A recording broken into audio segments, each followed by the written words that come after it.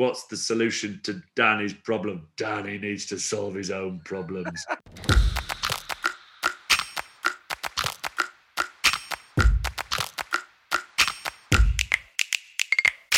Uncovering the most amazing stories from the most talented innovators and creatives in marketing, tech and digital. This is the Wonderful People podcast. Hi everyone, and welcome to another episode of the Wonderful People podcast. And already it's been an eventful few hours in our world, and not so much Phil's Ocado delivery, although you might have had one, but and a haircut. I've got hair envy. As an Arsenal fan, how do you feel about Mourinho being fired? It just brings joy. A few more years of an empty trophy cabinet for Spurs. Now, let me introduce our guest. So today we have the pleasure of catching up with one of England's greatest ever rugby players, a Rugby World Cup winner, 3 times British and Irish Lion, and a 2-time English Premier winner. By the time he hung up his books, he had 31 tries in 55 appearances, and his entertaining and intelligent nature ensured his off-pitch career as a journalist and commentator was just as successful. Will Greenwood, MBE, welcome to the Wonderful People podcast. And straight off the back of what I can only imagine in the Greenwood household with 3 kids and 3 dogs was rather a busy Easter holiday. Yeah, so big believer in the technical details. It's Dr. Will Greenwood, MBE. It's amazing. It's amazing what they'll give you when you win a World Cup. It was very in that case, over to Dr. Dan. The Doctor of Civil Law from Durham University, received from Bill Bryson, which was a high point, a lovely little touch from Durham, which is where I spent 3 of the greatest years of my life. Starting to look at trips in the summer. Staycation mainly at the moment until we get a little bit more clarification. But life's not too bad here. Can't complain. Good. And Will, we always ask our guests this deep and meaningful question at the beginning. But if you were to be stuck in a lift with someone, who would it be and why? Potentially the co-author of my book that I've written this year, who was ex-CEO of BBH and now CEO of an organisation called the Growth House. We've scared our editors at Random House by we might finish the second book before they've finished editing the first. Have a lot of fun with him. What's his name? He's called Ben Fennell. That would be, if I wanted to be productive in the lift, I would have Ben. My cousin Di Doherty used to present the golf and has married a chap called Nick, who presents the golf on Sky. So a few hours with him could fix. I'm not rotating at the top of my backswing enough and not completing the follow through, so he could talk me through that. If I want to have a bit of fun, I'd have another City fan in there with me. I'd probably have Liam. Oh yeah. I'd have the whole of Oasis if I could, but that's not going to happen. A variety of different options. And then if I wanted mental well-being and calmness, I'd hope my wife would accompany me for the duration of the lift stuck. Very good. Very good shout. Good shout. That's an interesting lift, that one. Yeah. So, Will, you grew up in a little town in Lancashire. Village.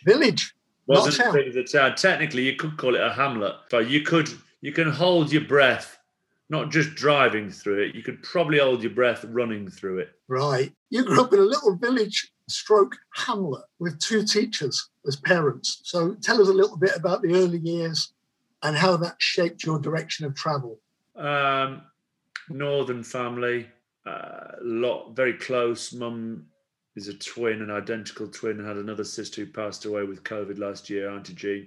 Spent a lot of time visiting family, friends, mainly family in the sort of Stockport, Ramsbottom, Rosendale, holidaying in Grange over Sands or Rose-on-Sea, the Costa del Rose.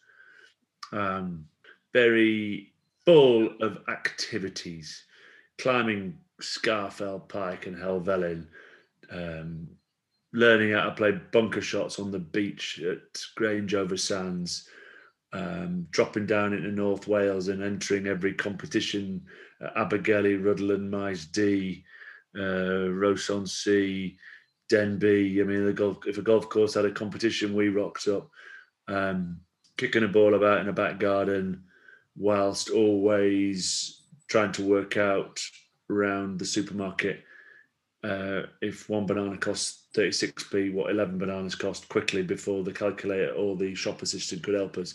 Everything, or a game of cards. So everything was always, everyone have a hashtag nowadays. We were always trying to beat the game. And it didn't matter what the game was. But we made it, if there wasn't one, we made it up. So competitive, but more stimulant based. right? Not competitive. I'm better than you. You're better than me. Actually, collaborative. Brilliant. How can we do this slightly better with cousin James and Amy and Laura and my sister Emma and Tom, and the list goes on. It was always, the cards was competitive, but why'd you play that card then?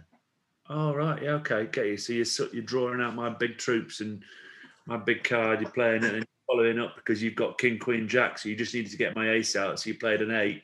That's sort of how I've always been, and that it had a massive role in how I then played and continue to play sport, finding a way to leverage an opening to create a score. Fantastic. One of the things that you're very famed for. That's super interesting in itself, just your background and growing up. But just fast forwarding quickly, you kind of mentioned mum was a teacher, maths teacher, I believe, and you went straight onto the trading floor for what we now know as HSBC. So what was the era like in finance? Yeah, so I did a graduate recruitment scheme from Durham University where I studied economics. Got in, it was actually Midland Global Markets, which became HSBC whilst I was there. And the graduate trainee scheme tends to take you through sort of corporate finance, a couple of levels up, suit, tie, long-term opportunities, less short-term in-out trade, the FX stuff, obviously the foreign exchange stuff, yes. But by and large, as a graduate, you sort of went and did placements around it. But I then... in areas where you're looking to develop and maybe spend. But basically, as a graduate, you're sort of viewed as someone who would end up on the corporate side, the corporate finance side, the longer term view. I went down for a 2-week placement on the Life floor, which is the London International Futures Exchange. It's a double F. I always forget what the other F is for. London International Foreign Future. Anyway, Futures Exchange, which is where you wear a funny coloured jacket and you shout and scream at each other, a little bit like the final scenes in Trading Places with Eddie Murphy and Dan Aykroyd, where they're trying to sell pork bellies, but instead we traded interest rate bets.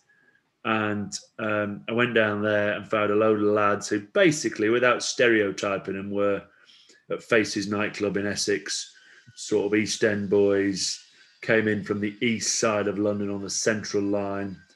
I was classically ex-private school, university, Chelsea, Fulham, came in on the district line, and you sort of came together as work colleagues, but never really. You do different things, and I went down there and thought, this is where I like. So I stayed down there for 2 years instead, and that was an amazing place. Taught me so much. Unexpected, 3,000 people on a floor. Basically, the size of the floor was probably the size of a football pitch. Wow. And instead of having 30 on, you had 3,000 in booths and in pits, and you have, not COVID friendly. You're on top of each other and you're shouting and screaming and your hand signals and you're making errors and you're fixing them. And I can honestly say, because before we became centralised and the euro came in, the Bundesbank, the German bank, would make its interest rate announcements on a Thursday, and most things were factored into the market. So the reason the price isn't what you think the price should be, because you expect the Bundesbank to cut rates or to raise rates or to leave it flat.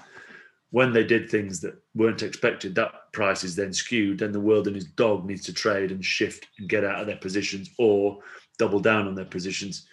And that's when I just say, honestly, a Grand Slam decider, a World Cup final pales into insignificance in terms of pressure and what the heck's going on, and I'm out of my comfort zone.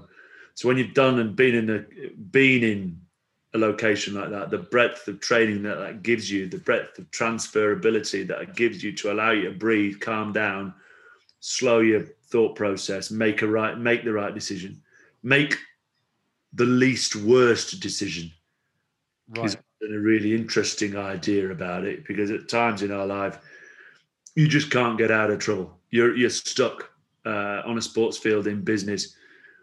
What's the least worst decision? What's the decision that gets you out of there with your body still intact, your company still intact, that you would not make if all things were rosy, but needs must? So Wow. always, and I took that. I think the lads who I played with perhaps thought on occasion I would have been negative about what the right call was at the right time. But that was sort of, okay, we play that. That's a really good upside. Utopian planet, sun shining, referee likes us, no injuries, all seeing it like a football, or, just then great. Things not quite going right, things going against you, then the odds, the parameters shift about the likelihood of that outcome. Whereas the likelihood of my play says we get away with it and we find ourselves down there, and maybe 6 minutes later we get to where you want to get to now, but we just have to sit on it a little bit. Really interesting. Brilliant. And that kind of segues in nicely. I mean, so you've spoken very sort of positively about your career in finance. So how or why did you decide to leave that career and go professional with rugby? After a long chat with my old man, Right. yeah, he was an ex-England captain and an England coach. You'd have thought he'd have been persuading me out of it. He got sacked as England captain, sacked as England coach. He probably said, take up croquet. But when rugby first turned professional in 1996 and the amateur game was up in arms, and suddenly new clubs, the RFU didn't take the opportunity to sort of sweep up and own rugby in England at the club level or at the regional level, always believing that players, of course, would want to play for England, therefore let the clubs sort themselves out and we'll just pick them as and when we need. A few different people got hold of some clubs and put new coaches in charge, and these coaches who was amateur coaches, like a sort of Dick Best, a very good amateur coach, a Lions coach, but nonetheless a sort of amateur coach who just coached who turned up, suddenly was responsible for contracts and player welfare. And so I hadn't played for England when it turned pro. So we sort of got a one size fits all. I think if you're at Harlequins and you'd played for England, they offered you 75 grand a year. If you're Harlequins and you hadn't played for England, you got offered 20 grand a year. 3 years, take it or leave it. And, you can talk about numbers now. I was sort of earning not huge money, but I was 21, 22, and I was earning sort of 50 grand a year in the city. I'm going, that doesn't stack up, does it? Why don't I just go down and play Roslyn Park with my mates, which is a club a couple of divisions below, at the time only one division below, have some fun, keep the job. Lifestyle's great. And so the chat that I had with my old man, getting down to the point, was he said to me, just go find out if you're good enough. Right. And the only place to go find out if you're good enough, it's a really simple, it goes back to hashtag beat the game. Go and play at Leicester. Go and plonk yourself behind a pack that's full of Cockrell, Garforth, Roundtree, Johnson, Richards, Wells, Batt, Poole. It's 25 years later, that pack still rolls off the tongue. Fearsome crowd. And ring your mate Austin, see if he fancies. He can come down from Royal, you come down from Quins. And if you haven't played for England within 2 years, pack it in. Oz had played for England within 5 months. I'd gone on a Lions tour as an uncapped player within 11 months and played for England within 13 months. So Wow. I'd asked HSBC for a 2-year layoff. I'm going to try this. If it doesn't work, can I come back? They said yes. I went and just never went back, really. Wow.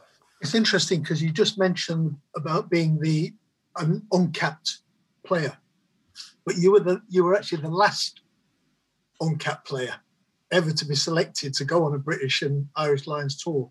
And they nearly sent me home for boozing. They really? You can tell us that in the answer to this. It's really just what were your highlights and lowlights? So might start with that. Of all three tours, well, they started well and got progressively worse. The Lions in '97 was amazing. I'd never played for England, so I walked into a team hotel in Weybridge and I'm looking around going, Keith Wood, Fester and Gibbsy, Scott Gibbs, and Yeah. you just go around and you're thinking, wow. Steve, as we called him, Gregor Townsend, because he looked like the groundsman at Northampton called Steve. We called him Steve. So just all these people who I now know by their nicknames, but I'm looking around going, blimey heck, what's the skinny kid from Blackburn doing here? But McGeechan had taken a chance on me with Franny Cotton and took a bit of time to win Jim Telfer over because I wouldn't say a loose player, but I wanted to find space. And Jim was very confrontational and win the physicality. But we grew to admire each other greatly. And we won that tour. And then I went back but I had a serious injury, but I still was part of a winning tour. Went back in 2001 to Australia and was playing the week before the first test, and Wilkinson was at 10 and O'Driscoll was at 13 and I was at 12. It was like, this is it, man. This is proper rugby we're playing here. And snapped all my ankle ligaments the week before the first test. Nearly got it right for the third, but it just didn't quite get right. So I spent the 3 weeks of 2001 following the tour with the crew, 18 hours a day, physiotherapy, ice baths, waking up, cryo chambers, desperately trying to get fit. 21 days of just look back on it and just go, it's just a miserable time with this dream within arm's reach and not quite being able to get there. And then in 2005 we went, and Clive's taken a load of grief, Clive Woodward, for 2005, but you could have taken an intergalactic World 15 in 2005, you'd have still got battered by New Zealand. I mean, that was a time when they were untouchable on their own patch as well. And ended up, of all the tours that I probably would have wanted to get injured out of and buggered off home early, staying fit and getting picked. And so played in a couple of test matches there, and it was such an honour to play in that. And, there is a, before you think I'm being an arrogant old tosspot here, one of my greatest, fondest self-deprecating moments is the fact that my last touch in international rugby, which in international rugby was for the British and Irish Lions. So, your last game in test match rugby for the Lions. And it was a try-scoring pass, my last touch for the British and Irish Lions. I know, isn't that, so what a great way to go. The problem is, it was to Rico Gear of New Zealand, who went 80 metres and scored under the post. But not many can say their last touch in international rugby was for the British and Irish Lions. It was a try-scoring. You can edit out Rico Gear if you want. But you know what, Will? I remember that, and I was never going to mention it in a million years, but you brought it up. But yeah, I do remember that. It's a good game, though. Yeah, and I think part of sport is that the ups and downs and injuries and coming back from injuries and mental fortitude. We're not Tibetan monks, and we're not.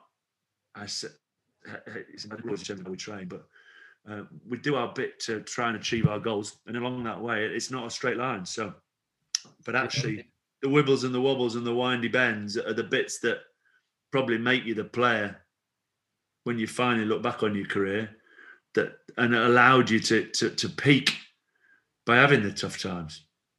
Yeah, absolutely. And obviously you've mentioned your sort of, small part of your club rugby career. We've talked about the Lions, but, obviously we can't go without mentioning 2003 and just the journey that was. You were one of the key players in Sir Clive Woodward's, World Cup winning side. And, just obviously talk a little bit about that, but I hadn't realised that your dad had actually coached him when you were just a kid. And so what was that like? What was your relationship like with Sir Clive Woodward? Not your dad. Woody, and I'm pretty sure this is right, whenever I was fit, Woody picked me. From his first game to his last. And he even took me on a Lions tour in 2005. So if I was fit, I had a great relationship. He picked me. And his great strength with a lot of other players, but sort of expand it out from the topic of me on that, is he picked players for what they could do rather than what they couldn't do. Right. There could have been a whole host of England coaches who picked up England in 1997. And I'm telling you, and it's not me asking you to say, oh, shut up. I tell you, I wouldn't have got one cap. He took a chance on a lad who many thought was an average defender, but could attack, and said, well, I'll have him for that. And who's the defensive coach? Phil Lard, to teach him how to defend. Now, the reality is it's not quite as binary as that. I could defend, just wasn't known for it. Yeah. And ended up being quite a good defender at the highest level. But everyone always remembers, he's very bad. What was he good at? Batting attack, right? He must have been rubbish at that. And I think that's what happens with a lot of players. So back to Clive, a really strong one. He made me a vice captain once, valued my opinion, listened when I had something to offer, and facilitated and picked a backline in and around me that complemented my skill set. Right.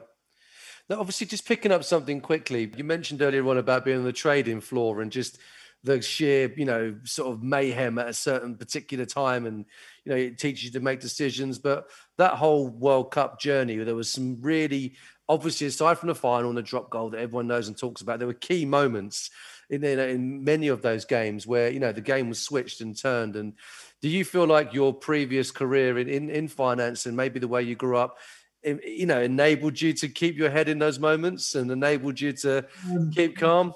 I think certainly individually, living away from rugby, having a life outside of rugby gives you experiences that you can draw on. Right. I think were you to look at that team, though, who also had real backstories to them, a lot of IP, a lot of wisdom in that, a lot of life skills, a lot of emotional intelligence in that team.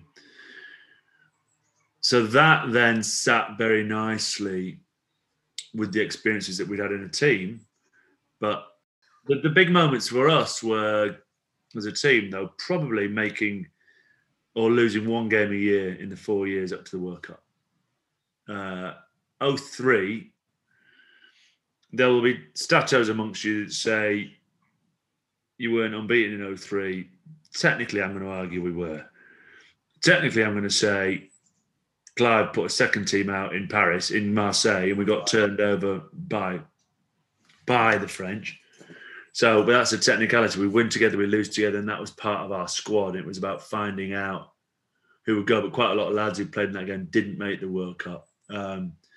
So I sort of discount that game as a learning process in the warm-up. What are the games I'm talking about are Wales at Wembley in 99. The first two I didn't play in, weirdly enough, with injuries. The second was Murrayfield 2000. Then it was Dublin 2001 and Paris 2002. And actually what gave us the ability to be very calm in Australia were the lessons we felt we had picked up in those defeats, that meant we could have tough times in big games and ride it out and survive and wait and know that our chance would come. Yeah, brilliant. Really interesting. I've just read Eddie Jones's autobiography, and he talks about those moments, the ability to learn from losing, or in those big moments where the decisions don't get right. It's the changes you make to make a change the next time. And he's obviously had a brilliant career. And I think Phil, you've got a question around Eddie later on, haven't you? Enjoying our podcast? Remember to subscribe, share, and leave us a review. Yeah, I have. I'm just going to talk about university because university sort of shapes the person you are. I know Nick Keller, who was one of your university mates, so we've got him in common. But who were the closest people to you during your playing career? Well, weirdly enough, on Tuesday, Thursdays and Saturdays at 7 o'clock in the morning, certainly in lockdown, I have a 4-man rowing crew, all on Zoom, and they're 3 Durham pals. So in lockdown, we've used it as a get-together. I mean, the absentee rate is low. We've put a shift in, and weirdly enough, we've now got ourselves kitted out with 1970s Adidas retro tracksuits. We've had badges printed and emblems sewn on to T-shirts. And I'm the last one to turn 50 next October. And we're going to start entering some of the world over 50s rowing comps, and there'll be a good team that beats us. Wow. Is Nick one of those? So you can't have a Cox really on an indoor rowing crew, because Nick comes in at about 5'6". So he's not in the crew. Oh, poor Nick. But I still, Nick was a chartered surveyor and rugby turned pro, as we were talking earlier, on July the 1st, 1996, and he set himself up as an agent, and he was my agent, and he's still my agent 25 years later, and he's got father to one of my kids. I know change is good sometimes, but I think stability in certain areas of your life are key, and having someone off the field alongside me for all those years, keeping me on the straight and narrow, properly telling me when I'm being a numpty and when I need to sort my life out, and occasionally blowing sunshine up backside when appropriate. I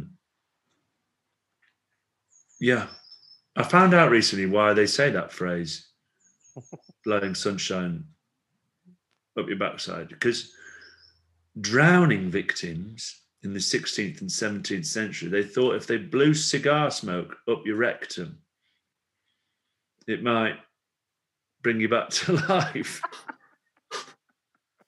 That is one of the most ridiculous pieces of information I've ever heard. Yeah.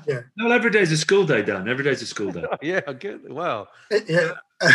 The mic drop moment. We can add that one into our data questions, really, because that's a bit of data you didn't know, Dan. Yeah, exactly. There's a lot of talk around data in sport at the moment, and I know Eddie Jones is keen to adopt a more data-driven approach. What are your thoughts on how data and tech are influencing the game and that of others? Yeah, it's got to be augmented AI.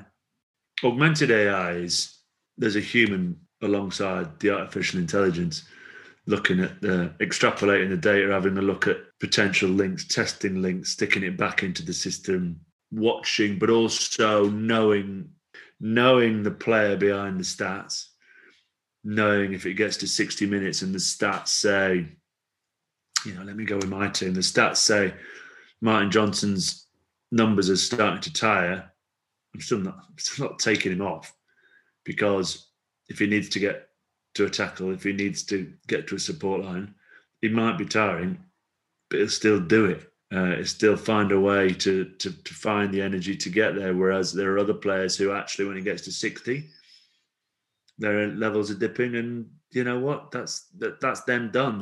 They've run their race, and that's fine. And it's being able to understand the people behind the stats in science.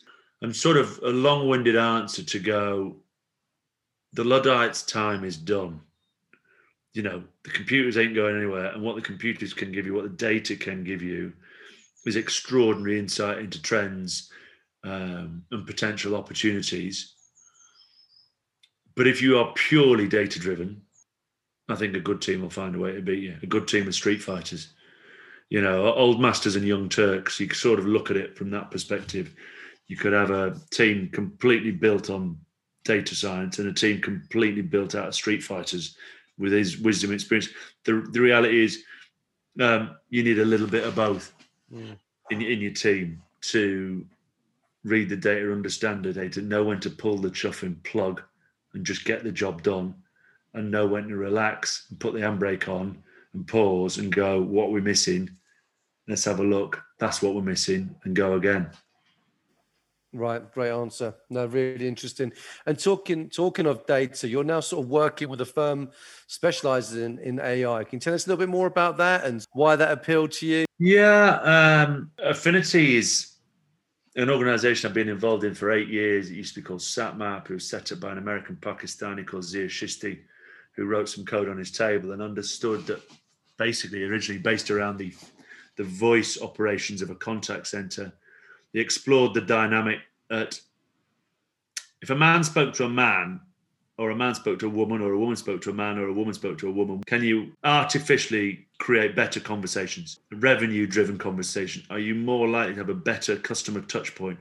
if you pair people according to their sex. Right. And that's one variable. I think we now put in about 2.5 million variables into the algorithm. And by the way, the original data said that if you paired people according to sex, you got a better outcome. And then he's spent 15 years building it up to an organization now, which is all about behavioral pairing across customer touch points. So I'm very wary, because I'm not sure who from Afiniti might be listening, that we're not a contact center solution.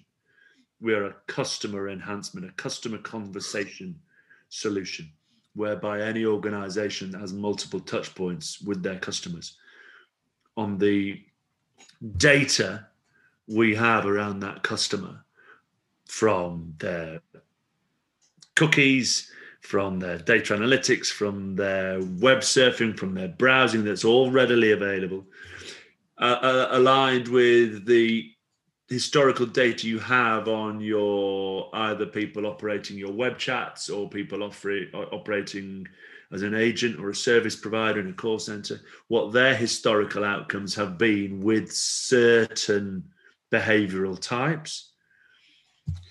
It all goes into our magic black box. You call up, you ring up a telco or an insurance agent where we're operating, and you're more likely to be paired with a human being that you are more likely to have a better conversation with. And we take the delta, we take the uplift in performance and have a little commercial negotiation. So we only win if you win. So if we don't increase your performance, the beautiful thing about Afiniti is you don't give us any cash. When we increase your performance, we'll just have a small piece of your pie. Thank you very much. I think you're talking to the right guy in Dan. Yeah, I understood that. I love that. I'm already processing who this could be good for in my clients and as partners, and where to integrate that, because I think that's a super smart way of being able to bridge a very traditional process, one person for another person, with not only me. I'll go a step further then and say, why are we so precise? Our beauties were precisely measurable. This is the bit where you're going to go, oh man, that's good. Because we turn our system at full rollout, we're on for 80% of the time and off for 20% of the time, which goes back to, so we're on for 20 minutes and off for 5 minutes. And the off is your organization's average performance. Right. With all the marketing spend you're putting out there, all the amazing offers you put into your customers, all the metrics you've got in place, bang, that's you. We know that's you.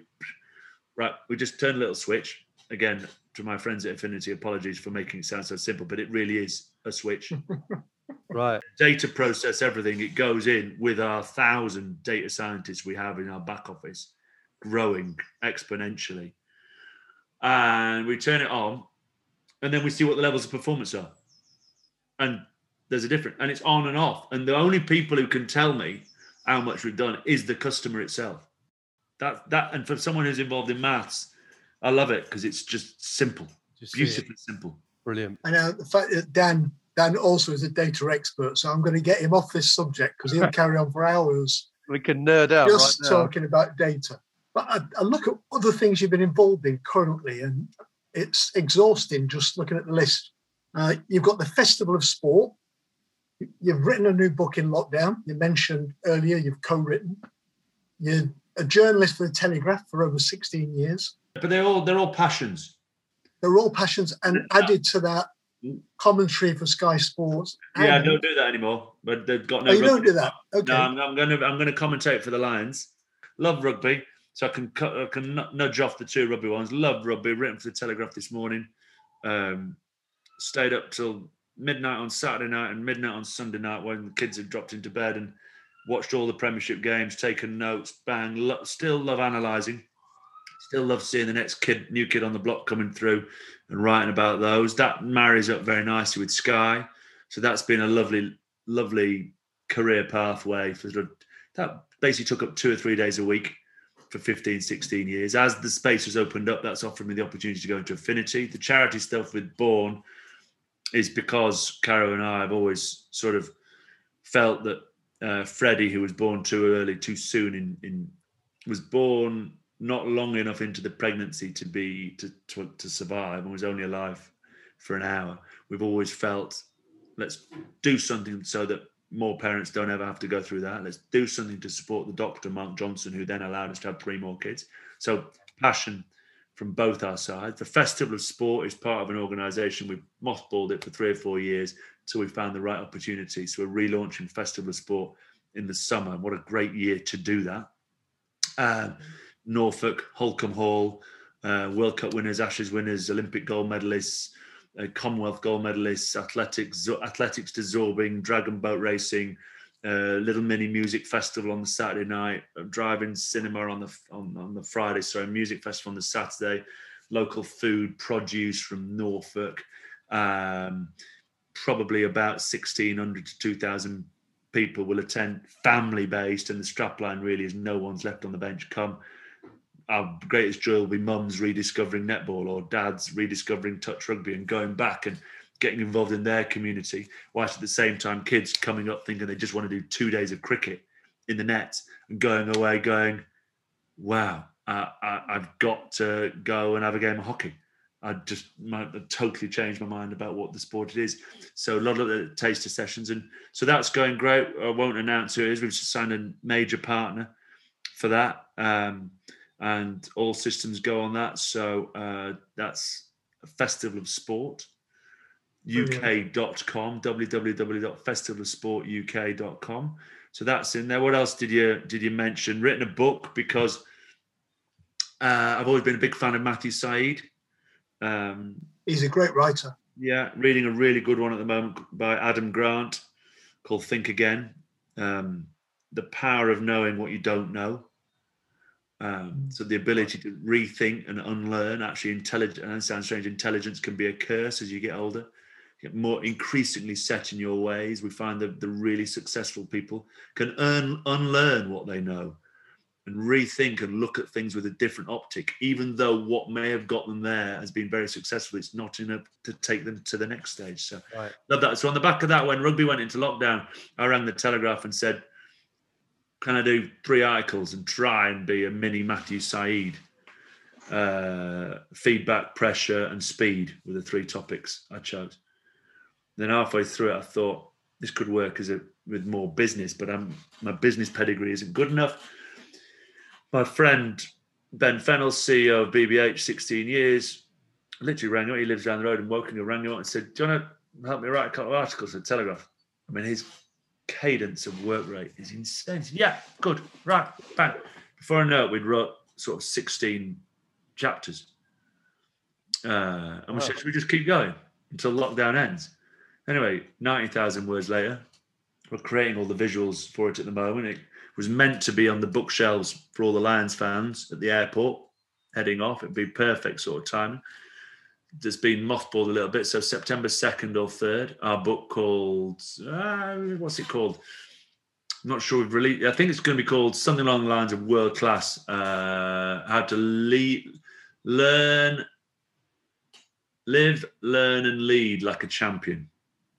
We've interviewed 50 megastars. I mean, it could be Dana Strong, the new CEO of Sky. It could be Philip Jansen or Jeremy Darrick. It could be Carolyn McCall from the business world, ITV, Sky, BT. I've just sort of mentioned Alan Jope, Unilever. Or we drop in and we speak to Helen Richardson-Walsh. We speak to Helen Glover. We drop in and chat to Michael Johnson. We talk to Dan Carter, Jason Fox. So we've tried to really, it's the ability to celebrate difference, forge togetherness, and accelerate growth is the themes we're picking up on.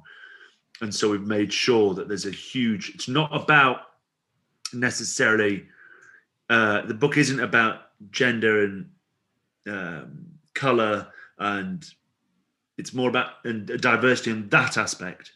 It's about cognitive diversity and making sure your teams are always pack it with difference. And you know, the simplest way of describing it is you look at me and Mike Tyndall and go, well, you're pretty much the same. He's from Wakefield, you're from Blackburn, you're white, you're rugby players. Wakefield, you're privately schooled. You're like, come on, where's the difference there? You kidding? He's from Venus and I'm from Pluto. Everything I did, he couldn't do. Everything he did, I couldn't do. And so we then sort of broke that very simple idea down and went into all these different organizations. And yet every time I played with him, it was like I was invincible, superhuman, as long as I had him alongside me. Take him away from me, and it was like packing me with kryptonite, and I became weedy and weak. So we just explored those sorts of ideas. And so that was a passion. So, and that's, just we're literally editing that final words. In fact, chapter 15 came through, and hopefully it'll be an ability to pick up and go, I'm struggling with pressure at the moment. Here's 5 or 6 ideas. I'm struggling how to feed back to my team.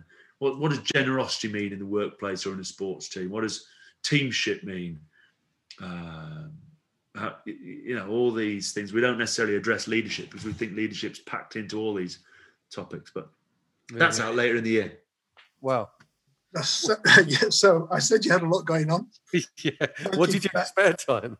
You mentioned one of the charities. You mentioned Freddie, and then your wife. When your wife was pregnant with your second child, you were overseas playing rugby. Did I read that Sir Clive Woodward booked you on every single flight going out? Well, technically, he didn't book them because he'd have sent me to Papua New Guinea. he wouldn't have had a clue where it was going to. But Louise Ramsey booked me on every single flight, our team manager, on the instruction of Clive, making sure that if I needed to go, I needed to go. Because I found out that basically my eldest son, who's just turned 17, it looked like he was going to be born too soon again. And so I got a phone call in the Perth hotel before we played South Africa in the World Cup of 2003, I think on the Monday night, from Mark Johnson, the doctor, saying, I think you need to come home. I was like, I didn't know what to do. So I spoke to Clive and said, look, this is what do I do? So I made a decision to stay, but he said, if you change your mind before Saturday, you're on every plane and just go. So we didn't tell the rest of the team. I played without telling the team, and then announced it in the changing room and went to the airport, flew home and came back sort of a week later. Missed the Samoa game. Wow. It's interesting stuff. Can I stick on family for a moment? Yeah. I saw a recent tweet that you posted about your daughter's maths teacher. Oh, yeah. And to your daughter, I think she said, write an equation to represent Danny's problem. Danny needs to solve his own problems, my friend. That's what she said, didn't she? That sounds great, doesn't it? Yeah, I think it's in lines of, I think there was more to the maths question. If Danny buys 7 apples and 2 bananas, what's the solution to Danny's problem? Danny needs to solve his own problems. It's just such a brilliant answer. Yeah. So well done for capturing that on a tweet. Just these things. So you talk about learning. I've learned more from Matilda, and so has Cara than anything else we've ever done in our entire life. It's absolutely reframed every perspective we thought about parenting and support has been completely ripped up, thrown away, and relearned from the ground up. So, but it always tends to be me that gets asked the question here. Whereas the real hero is Matilda, who's incredible. But the real hero within this of managing us as a family unit and allowing Matilda to flourish and allowing us to understand how to allow Matilda to flourish has been my Mrs. Cara. So I often get to be the one that gets interviewed about it and clumsily answer the question. There's only one driving force in this family, and that's her. Wow. Do you know what, though? She was 4th choice to get in the lift with you. Yeah. Well, I quickly readjusted that, didn't I? I was halfway down the list and thought... You snipped one in there. Yeah. That's wisdom right there. By the way, I hasten to add, the reason I say that is because, we joke about things that you probably shouldn't joke about, but if there was a fire in our house, the first thing she would rescue would be the children. The second thing she would rescue would be the dogs. The third thing she would rescue would be the pictures of the children. She would rescue would be the pictures of the dogs. thing she would rescue would be me. Hence, she was fifth in my lift. I fifth out the house. There's some kind of equilibrium there. Brilliant. Fantastic. And Will, you've spoken about, people's opinions online and the echo chamber, that's social media, but you openly speak about the impact of online abuse and, how freely negative comments are slung at, both supporters, commentators and press. How different is it in sport now? And do you remember it being such a big part of life as an elite sportsman? Yeah, I mean, the abuse we used to get would be the mark you'd get in the Sunday Times, right, after the game, and that was about it. You couldn't get any more, or maybe CFAX would have a bad sentence to say about you, but it'd be misspelt, so you could claim it was someone else. It's gone through the roof now in terms of people's ability to feed back into people and be hugely aggressive. I can't walk in other people's shoes, right? So I can't answer for everyone. I don't give a flying monkeys what people write about me. I pick up little phrases along the way, and one that I probably wasn't very good at when I was a professional athlete, and you're selfish and you're growing up, is, well, let's step forward to now, and I can say what maybe I did years ago, but Mark Twain said, if you only tell the truth, you don't have to remember anything. If you only tell the truth,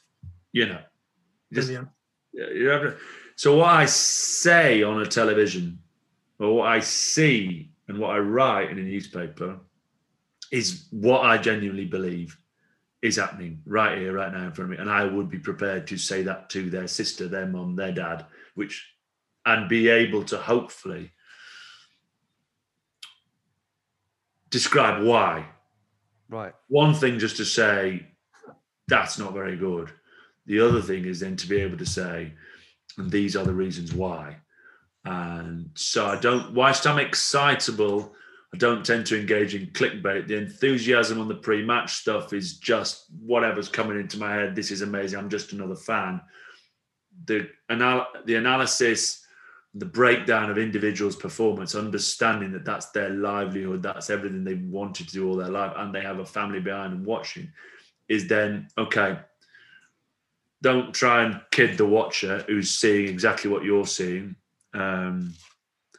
And the great book is Radical Candor. Don't give people ruinous empathy and say nice things about them, but actually it does no one any good when everyone knows that was not a great performance. My wife describes it a very different way. She says, serve shit sandwiches. Right? So say something nice, say what they've done wrong, and finish and leave them by feeling nice about themselves. So you could, for all that blurb that I've just said, maybe my wife she's better than me at everything else, so why should she do the commentary? Well, only because she never got in the lift. Yeah. And Will, we're coming to land now. Final question.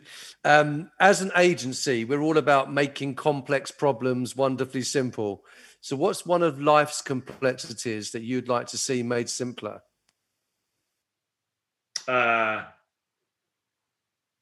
Communication system with my builder at the moment.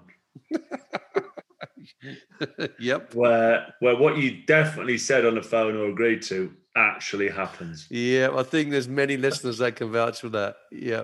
A language barrier between normal people and builders. Exactly. He could probably hear me. I'm sure. Simon, if you are, I wouldn't name the company. If you are listening, I love you really. Get my building done, finished, pronto. Great answer. Well done. Thank you, Will. Nice one, troops. Well, that was an absolute pleasure. Thank you very much. Thank you for tuning in to the Wonderful People podcast. This podcast is brought to you by Wonderful Creative Agency. Find out more at bewonderful.co.uk.